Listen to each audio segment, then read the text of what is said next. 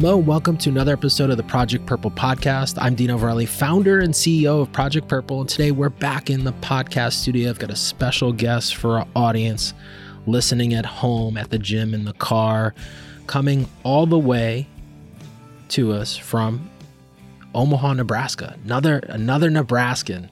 We love having people from Nebraska on our podcast. We love having everyone on our podcast, but Nebraska is pretty special for us. If you know the Project Purple story, we started investing in the program in Nebraska many moons ago. I think it's almost 7 years ago with Dr. Hollingsworth and then Dr. Kelsey Clutie. And we've got another wonderful, amazing doctor scientist with us today, Dr. Pankaj Singh, who is at the University of Nebraska Medical Center. He's a professor. He's also the co-leader of cancer biology program at the Fred and Pamela Buffett Cancer Center there in Omaha. Thank you, Dr. Singh, for joining us on the Project Purple podcast. Thank you, Dino. It is a pleasure to be here discussing some of the latest findings that we have had from our recent work. Well, I'm excited to have you on here. Full disclosure, as I've said this about many guests, the internet is an amazing thing when it's done the right way. It could be negative in a lot of ways, but we like to keep it positive. One of our runners, one of our ambassadors actually sent me an article that you were highlighted in about doing some really amazing new discoveries for potential target for pancreatic cancer. And I read it right away and I was like, University of Nebraska Medical Center. I'm like, I don't think we've ever met face to face, but I was like, I know a lot of people there. So I'm laughing here because it's like 6 degrees of separation here. I reached out to a colleague of mine there and I said, hey, do you know this doctor? And she was like, yeah, absolutely. He's a great guy. So I was like, well, can you connect me? I'd love to get him on the podcast and talk about this great work he's doing in the pancreatic cancer space. And then lo and behold, you and I connected, and then we played Connect the Dots, and the rest is history. As they say, you're here as a guest on the Project Purple podcast to talk about all your great work that you're doing in the pancreatic cancer space. So I love it. I love it. As is customary with all our guests, we always start the segment or start the show off with giving our guests an opportunity to kind of share their background. And I always kind of preface this by saying to our guests, you can go as far back as you want. You can stay as high level as you want. And with that, the mic is yours, Dr. Singh. Sure. Thanks, Dino. So I'm Pankaj Singh. I actually am a professor at the Apple Institute and a co-leader for the cancer biology program, as you mentioned earlier. I started my journey towards science from my master's at Jawaharlal Nehru University in New Delhi in India. And after that, I actually I came to Nebraska for a PhD, and then I did my postdoctoral training at Salk Institute in San Diego. Following that, I was recruited as a faculty at Apple Institute. And since then, we have been primarily focused on pancreatic cancer metabolism. We have been interested in looking at all the ways in which tumor cells have this increased propensity to eat more and utilize that to grow and to divide. And our idea is if we can really understand the fundamentals of their biology, we can then really target the tumor growth and perhaps devise better and novel therapies to tackle that problem. So from the tumor-centric perspective, we are interested in all those metabolic underpinnings that allow tumors to grow, to be poorly responsive to chemotherapy. And at the same time, we are also interested in looking at what metabolic features of tumors also impart wasting in cancer patients. So if you would have seen cancer patients, as of course you very well are aware of, a lot of them, when they present in the clinic, they have already lost quite a lot of their body weight. And that primarily is from the skeletal muscle mass that actually is a very debilitating condition, and that very strongly impacts their quality of life. So we are also interested in that and trying to identify novel avenues in which we can perhaps prevent that wasting in the cancer patients. Awesome. So why Nebraska? So you went from India to Nebraska. Was it just maybe family, friends? Just kind of curious how you got there, because I'm always kind of interested how people get to where they start and then where they end up. Yeah, well, I mean, I think it's just somewhat incidental. So I actually, after finishing my master's, very briefly, I was enrolled in a PhD program at National Institute of Immunology in Delhi. And during that time, my mentor decided to go on a sabbatical. And that was already quite late. I think it was mid-April, and there weren't that many PhD programs that were still accepting students for the fall. And Nebraska happened to be one of those very few. And looking at the overall cancer research prospects that I was very excited about, this turned out to be one of the best places. And as I grew in my career, well, at the time in PhD, I realized, the kind of resources Nebraska had for pancreatic cancer research. And that's really what very much excited me to come back and join as an assistant professor and eventually become a full professor here. It's pretty amazing, just to hear you say that, because, for years before I went to Nebraska, like I knew where Nebraska was.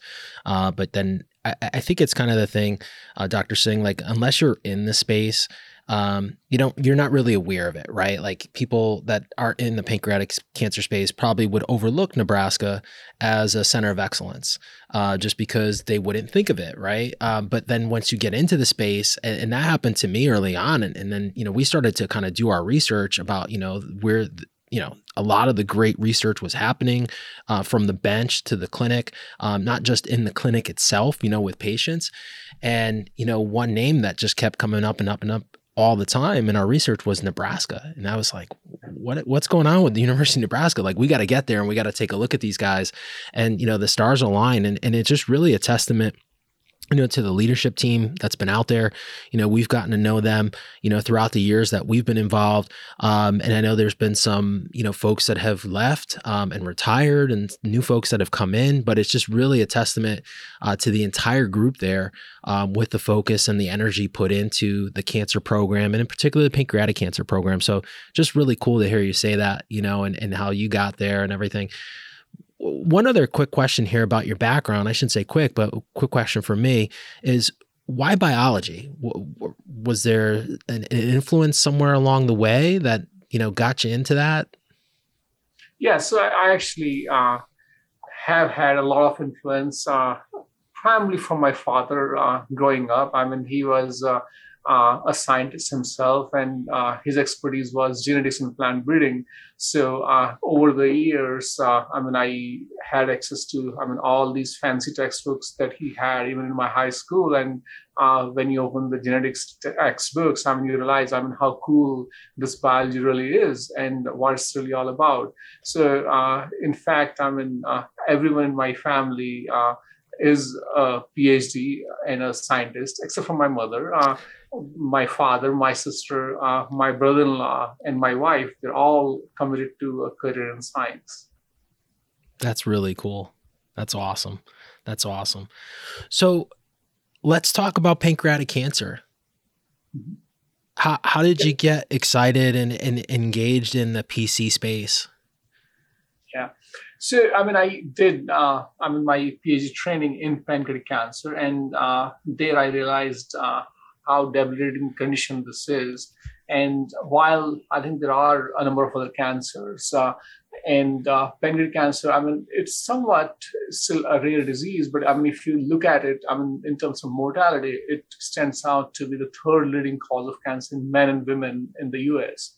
And primarily, if you look at over the course of time, a number of disease outcomes have somewhat improved, but the pancreatic cancer outcomes have had a very minimal impact from the advances that have been made in the clinical realm. And part of the reason has been the little understanding that we have had of the biology of it.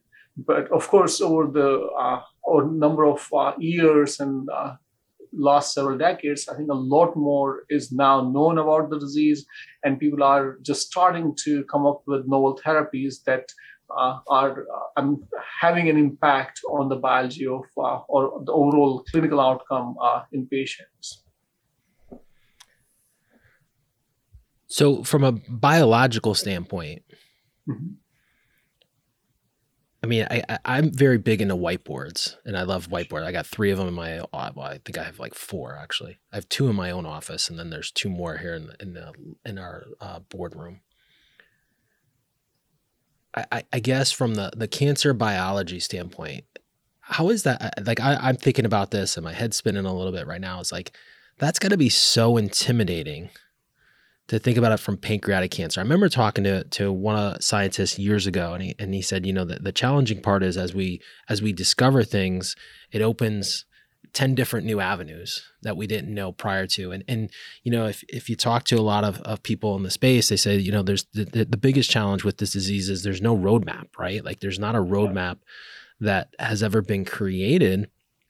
And that's exciting, but it's also very daunting. And I think part of the challenge that patients experience, when they go in for treatment, because we don't necessarily have a roadmap that other cancers have. So how do you kind of take a step back from that, Dr. Singh, and try to because to me that would seem so large and so daunting to try to put this map together. I guess first question is, how do you process that? But then second part of that is where do you start then? Sure. So, there have been a number of studies in pancreatic cancer that have identified, some of the very fundamental mechanisms of how this disease progresses, and in some ways how this is initiated to begin with, and then how it really responds so poorly to therapy. So, if you look at the biology of the disease, if you have a skin lesion or a lump in the body that you can palpate, it's very easy to diagnose. And if you could actually diagnose pancreatic cancer very early on, you would actually have much better therapy outcomes, because you could just resect it. And resected patients do tend to have better outcomes than the ones that actually end up on some kind of therapies.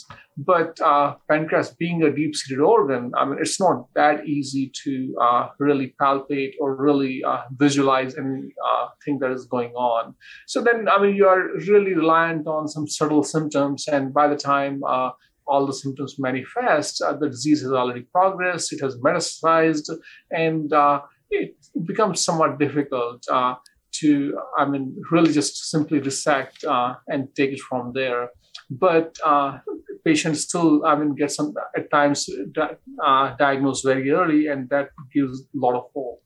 So now the biggest question from the biology standpoint is, when we are, not able to diagnose the majority of the patients at the early stage, what sort of treatment strategies have to be there? So then it really boils down to, what kind of disease there is. For a number of years, people have clinically tried 5-FU and then gemcitabine, then also currently FOLFIRINOX, as well as gem-Abraxane combination therapies. But those are not really patient's tumor specific. So as the biology is evolving, more and more focus now is on the personalized medicine, and people are trying to realize that the tumor in 2 patients are not the same. And if those tumors are not the same, how are we going to really,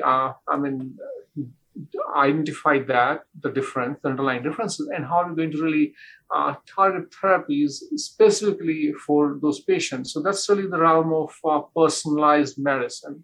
And I think, even though you can lump the disease as pancreatic cancer as in the big single bucket, but it's not really just one disease. Although you can still have these tumors being driven by some of the common genetic alterations, there are a number of other subtle alterations that actually eventually determine the overall fate of the disease and also how it responds to the therapy. So that's really where I think the excitement comes into the picture, because over the last several years, the focus has been all these personalized strategies. First of all, identifying what sort of subtypes of tumors do we have, and what sort of personalized tumor therapies can we really utilize to target this disease. So I think the more and more research-based outcomes that are going to help the disease are going to be relevant to the personalized aspect of this disease. Now, of course, we still don't fully understand all of, how, the disease is, classified under things, but we have actually fairly good understanding of what sort of molecular features are there. People have extensively classified the underlying genetic alterations, then underlying expression-based subtyping, also how all different, proteins, categorize these tumors into different subcategories. Now we are, focusing, the field as a whole is focusing on how to specifically target these molecular subtypes.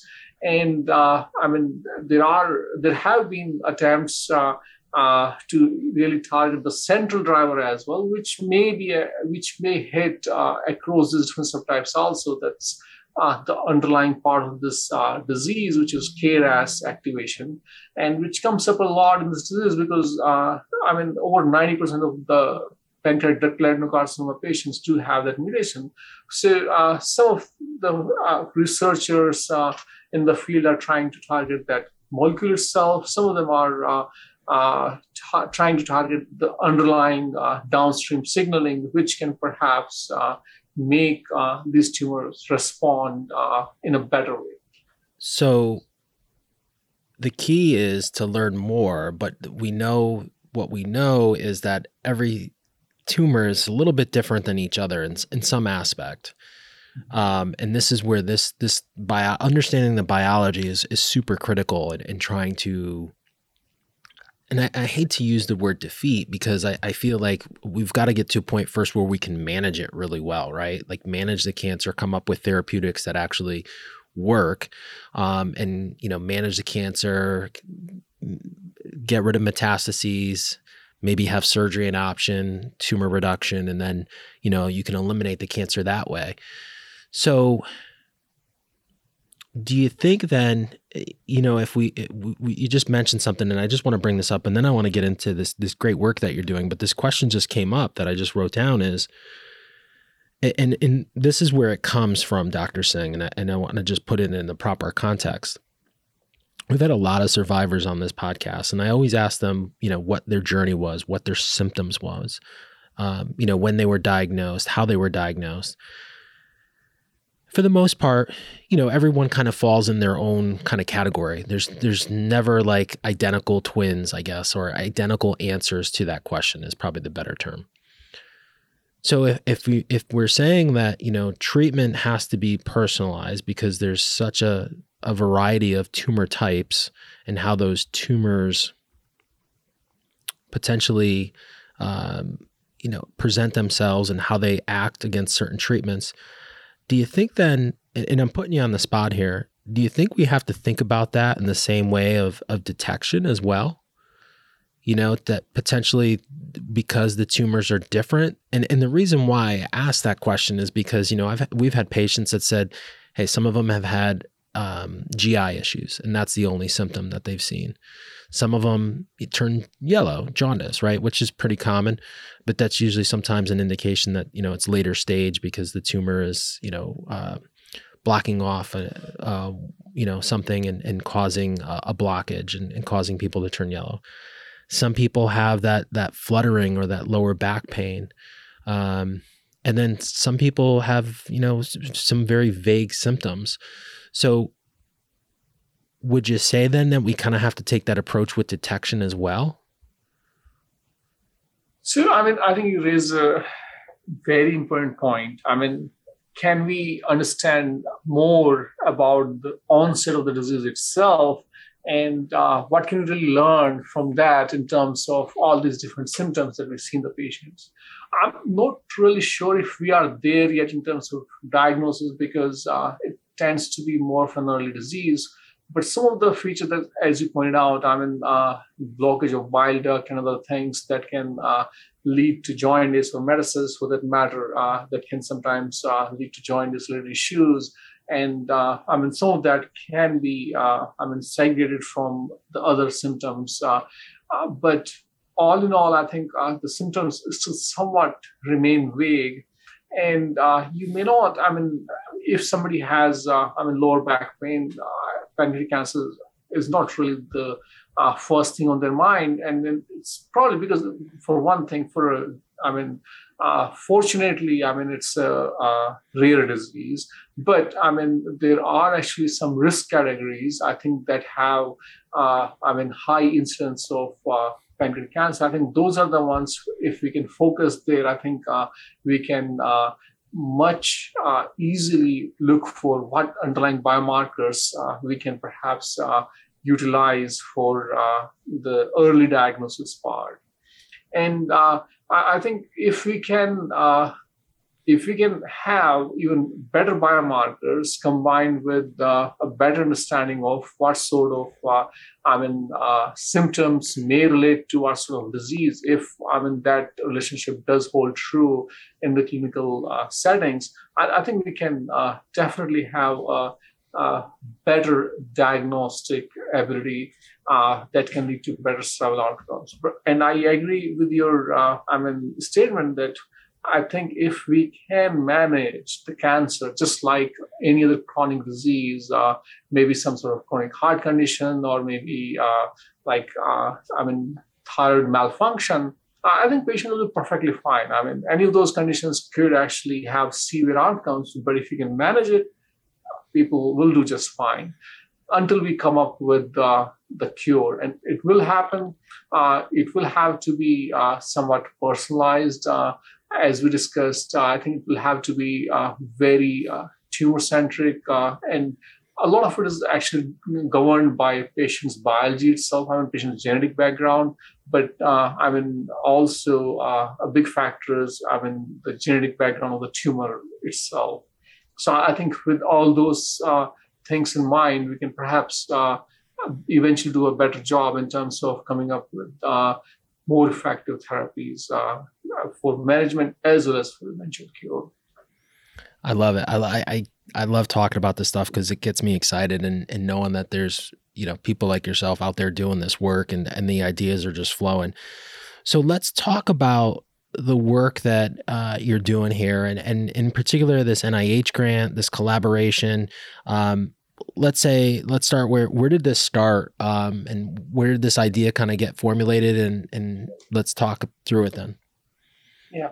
So this idea for this particular recent master that was just published in Gastroenterology, it actually started as our focus has over the years been on trying to understand these metabolic differences.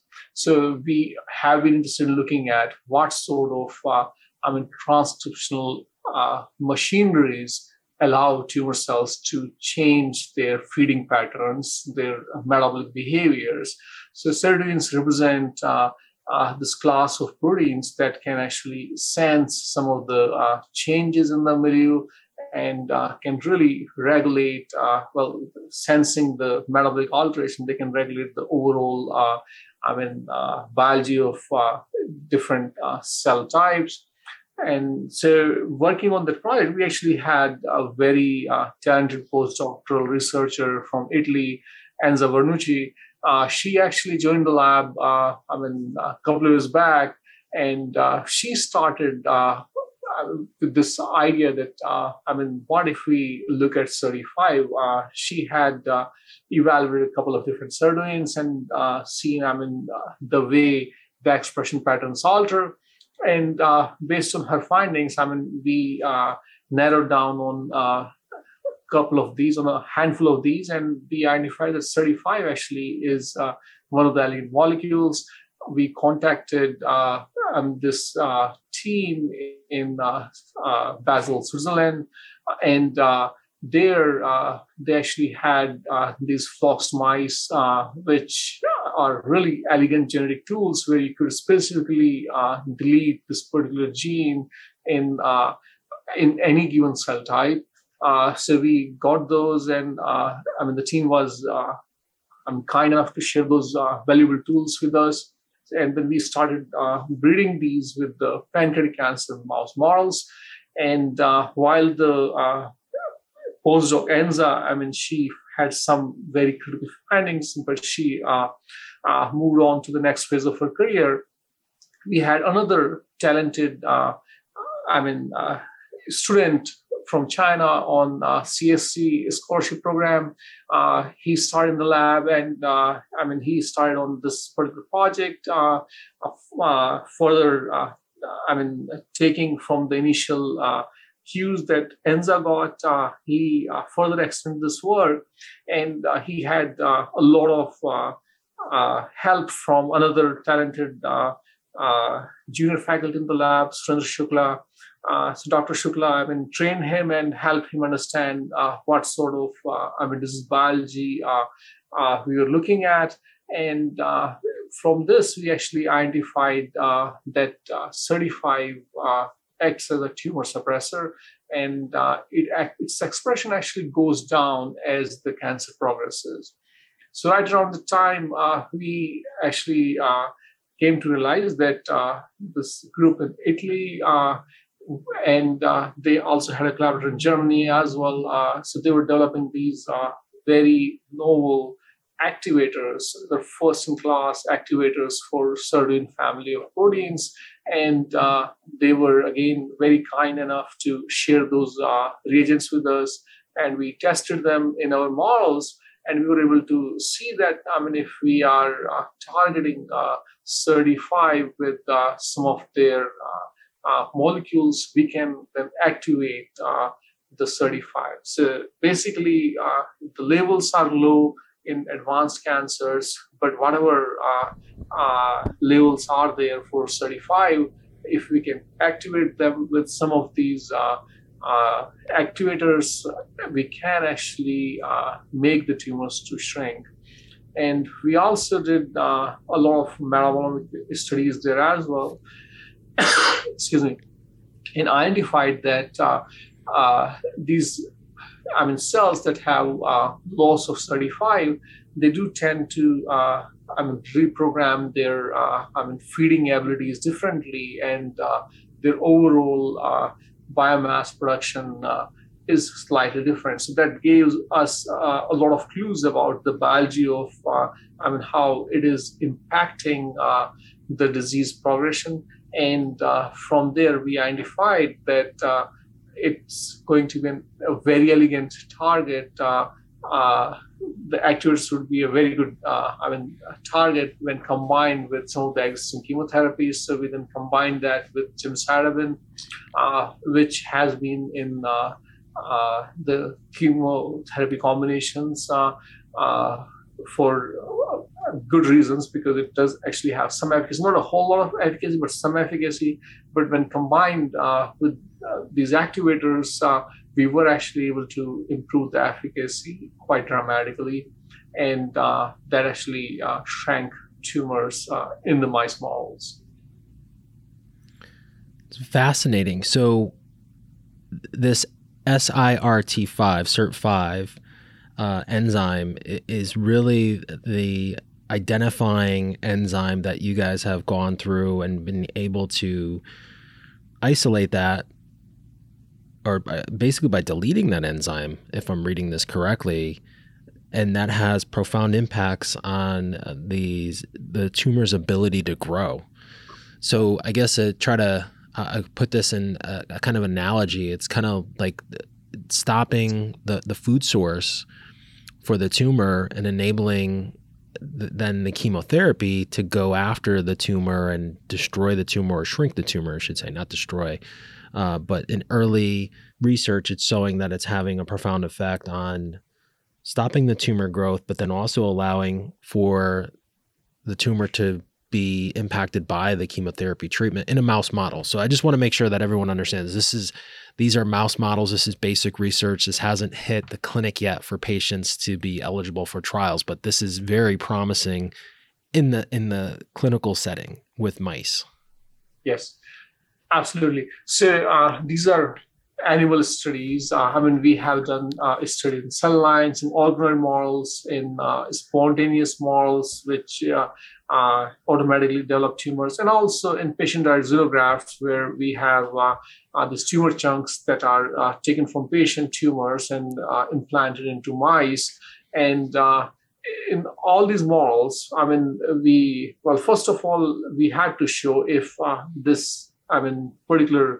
finding was that the levels decrease in cancer, in advanced cancer. So if we just depleted the protein itself, or the gene for that matter, would we have any impact on cancer progression? And that's what we indeed identified from these mice models. If we delete it, tumor actually progression goes very aggressive.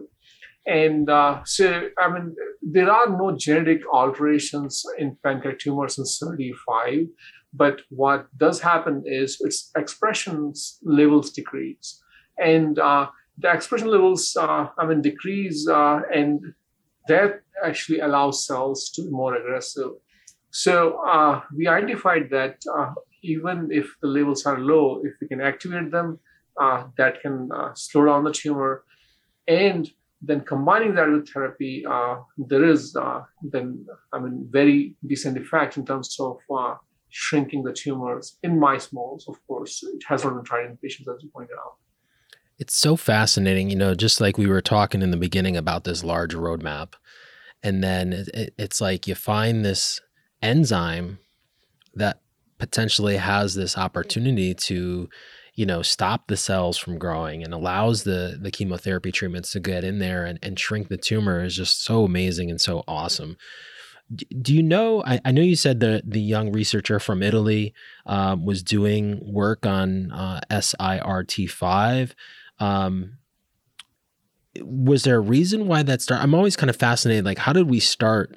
Is it, the analogy is it's chicken or the egg, how did we start with SRRT5? Like, what was the reasoning around that?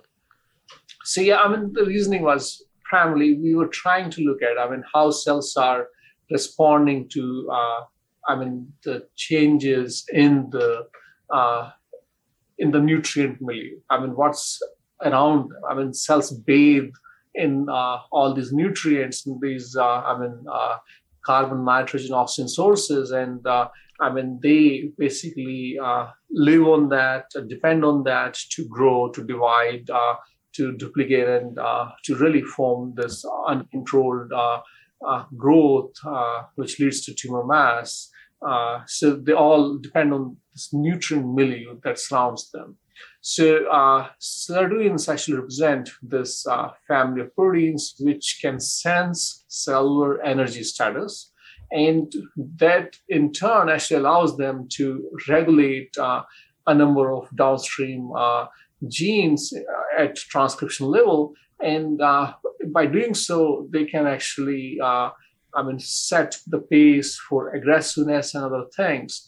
But not all, there are 7 different family members in the certain family, and not all of them are tumor promoters or tumor suppressors. Oncogene or tumor suppression, oncogenes or tumor suppressors, those are the 2 types of proteins you can have. Oncogenes promote tumor growth, tumor suppressors inhibit tumor growth. Ironically, a lot of these proteins can actually act both ways, depending on the cellular context, including SERD5. There are cancer models in which SERD5 can act as a tumor promoter or an oncogene. And in pancreatic cancer in particular, it acts as a tumor suppressor. And I think it's very cellular context dependent. So the KRAS actually does have a role to play in there, because KRAS tends to suppress SERD5 expression.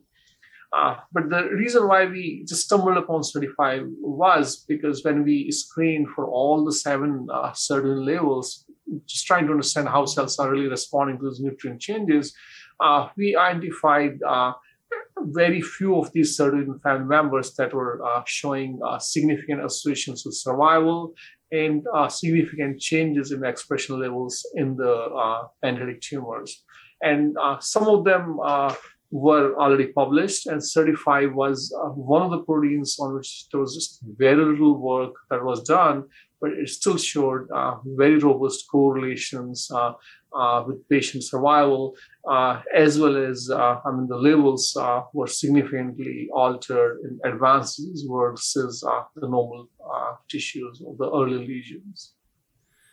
It's so amazing to just hear it. And, like you say, how there's very little work that's been done, but then, realizing that, this has huge potential. I know, again, it's in the lab. It hasn't reached patients yet, but this is the kind of stuff that just gets us super excited to hear about the things that are happening. And as I said before, when we open, this vastness of, this roadmap, but we've able to identify this segment here that has some real potential here is just really awesome to hear. So thank you for sharing that with myself and the audience.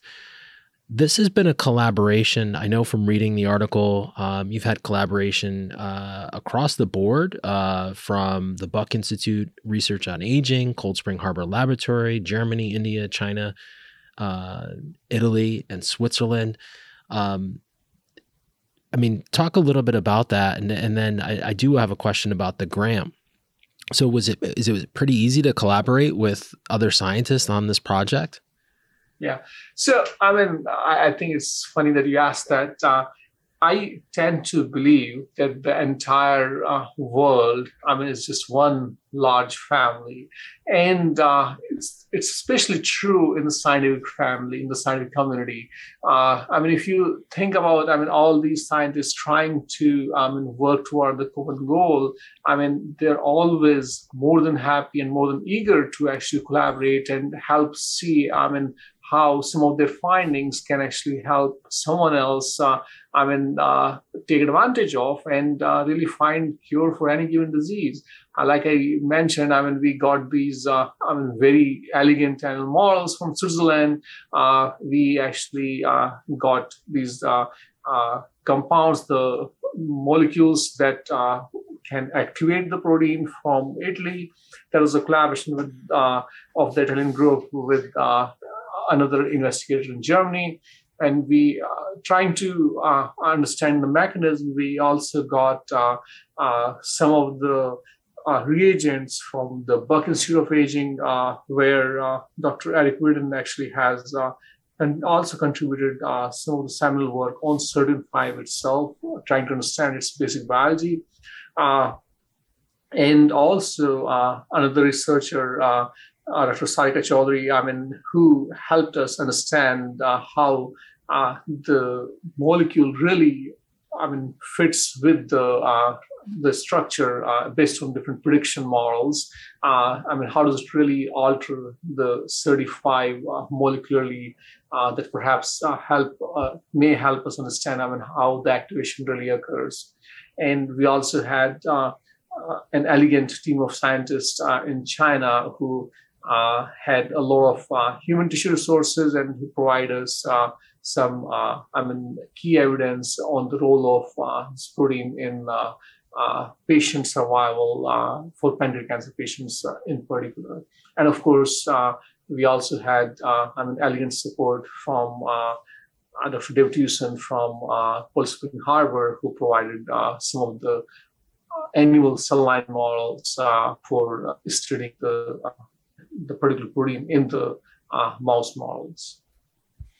So awesome to hear. I've been blessed to meet a lot of scientists, clinicians, people in the clinic and doing the work in the back on the benches. And, it's seldom that you find, unwillingness to collaborate. It seems like everyone has that, at least that I've met, has that mindset of like, hey, we're in this together, regardless of, what the ID badge says or what the lab coat says, on the right side or the left side, because one side's your name and then the other side's the institution, right?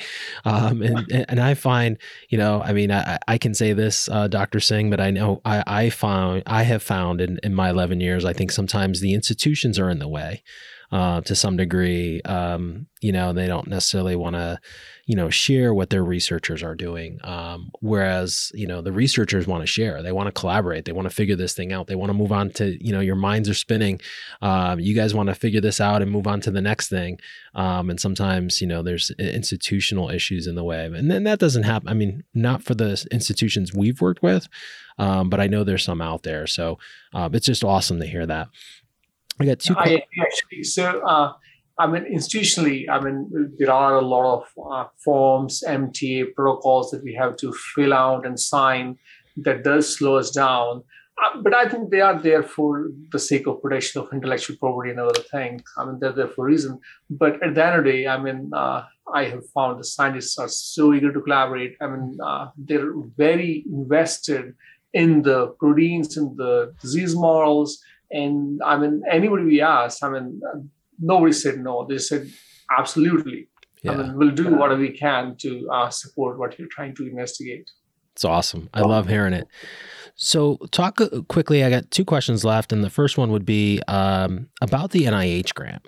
What did that do for you and for your lab and for your work? And was that prior to this work being done, or was it, kind of in unison? I know sometimes the NIH grants take a little while to come in, just because of the mechanism of the government, and it is what it is. We can do a whole podcast on that, but let's talk about the grant that you were awarded. Absolutely. So this was an NIH R01, specifically funded by the National Cancer Institute, and we had been tremendously lucky to have that grant.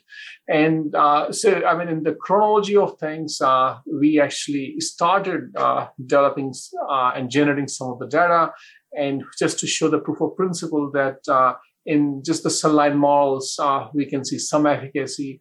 And then based on that data and some of the other previous data based on therapy responsiveness and other things in pancreatic cancer cells, we applied for this grant. And the review panels, as well as the program directors, they really felt that this was a very significant study. And this was actually one of the grants that was funded on the first submission itself. Which was actually, in my opinion, I think that has been incredible. I haven't had any other grant that was funded on the first submission itself. And that allowed us to not only add more data, but also to recruit personnel that were able to carry out the work, support for the animals. They're incredibly expensive to breed, and the grant wasn't even modular, which actually has limited budget. So NIH was a little generous in allowing us to have a little extra money that actually allowed us to carry on all of this work. So awesome. So I just want to, I wouldn't say, I know the next two questions are kind of tough, but what are the next steps for the research? Where do you, in a perfect world, let's say if all the stars align, what would be that next step for this promising research, and where would it go? Yeah. So, right now, I think we have evidence that these molecules, the activators, do work in the tumor that have low CD5 levels. Of course, the tumors that have high CD5 levels, automatically, they may have other mechanisms to progress, but the ones that have low levels, they are somewhat addicted to the low CD5 levels, and they have rewired their metabolism in a way that these inhibitors do show efficacy.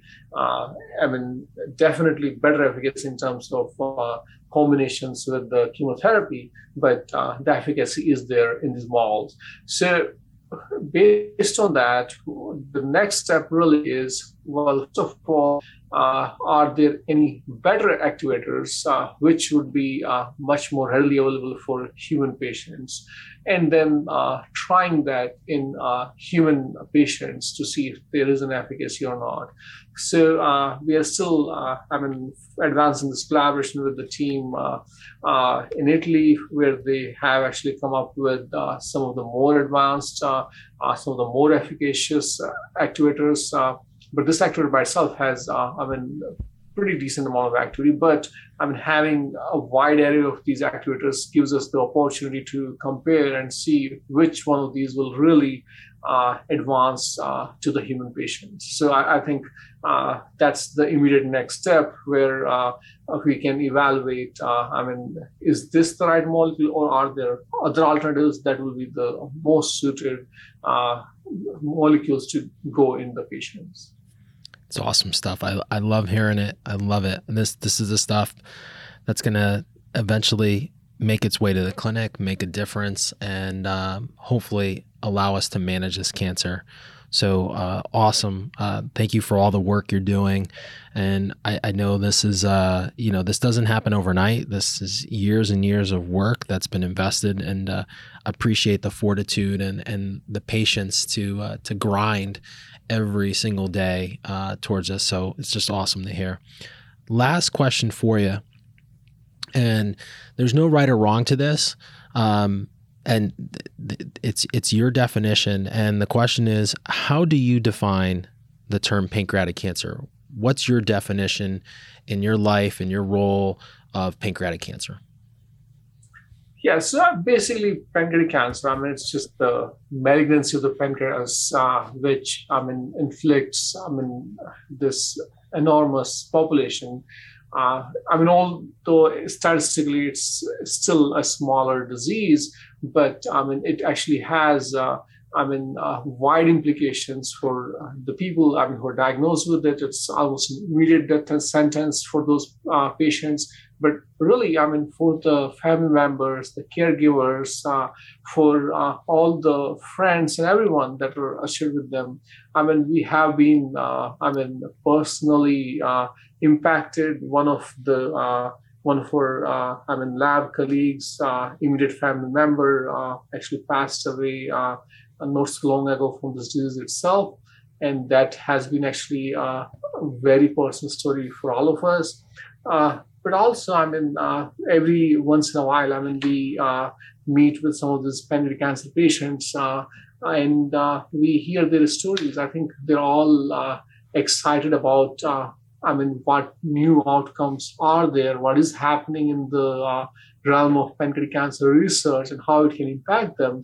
And we know that we can actually generate a lot of data at a molecular level, but what does it really mean for the disease biology and for the patient outcomes, more importantly? So I think those are still, somewhat unaddressed, unanswered questions that we are, and this entire pancreatic cancer research community is trying to answer. And hopefully, we will actually make strong strides in this particular disease model, in this very important problem, and we really remain very focused, very enthusiastic about trying to find a cure, trying to find a way to manage the disease better.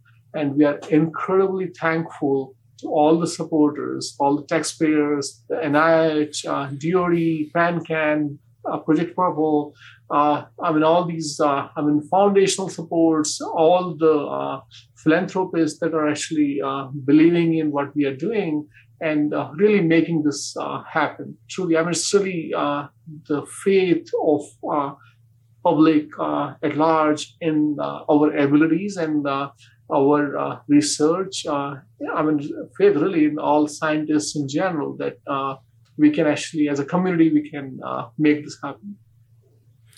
Well, we don't do it alone. And so it takes, the researchers, the clinicians to play their part. And I've always said, if everyone plays their part, the government, foundations, researchers, we get the patients enrolled in clinical trials and early detection and, all these studies. that's when we can move mountains. And I feel, there's so much momentum going on right now. And I feel we're at kind of like almost a tipping point in the sense, I hope, with the disease and in the space to become better in managing it and realizing, the many discoveries, one of which that, you've been gracious with your time to talk to us about. So we really appreciate you for all you're doing and everything that you're doing in the space. My last thing here for you, maybe there's another researcher that's listening to this or someone locally that wants to help invest in your research, we hope. Or they could be someone from around the country that wants to give money to the work you're doing. Where's the best place for someone to connect with you, to learn a little bit more, to ask you a question if you have that? Yeah, absolutely. We are always very excited to connect with fellow researchers or supporters, and they can reach me at my work email. That's pankaj.singh, my first name dot last name at unmc.edu. That's the easiest way to get connected. Otherwise, they can also search me at the UNMC website or the Apley Institute website. It lists all the faculty members that are working here.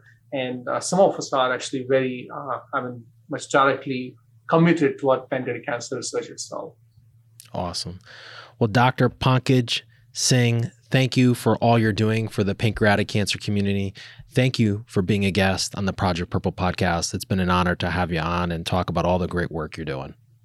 Thank you, Dino. It's truly been a pleasure, and I'm really excited about your medium, trying to connect with people and explaining them what we are doing and how we are trying to make these advances work for them. Thank you so much. Thank you. That's a wrap of another episode of the Project Purple podcast. If you like what you heard today, please feel free to share this episode, download the Project Purple podcast wherever you listen to podcasts. And until next time, please be safe. That's a wrap of the Project Purple podcast.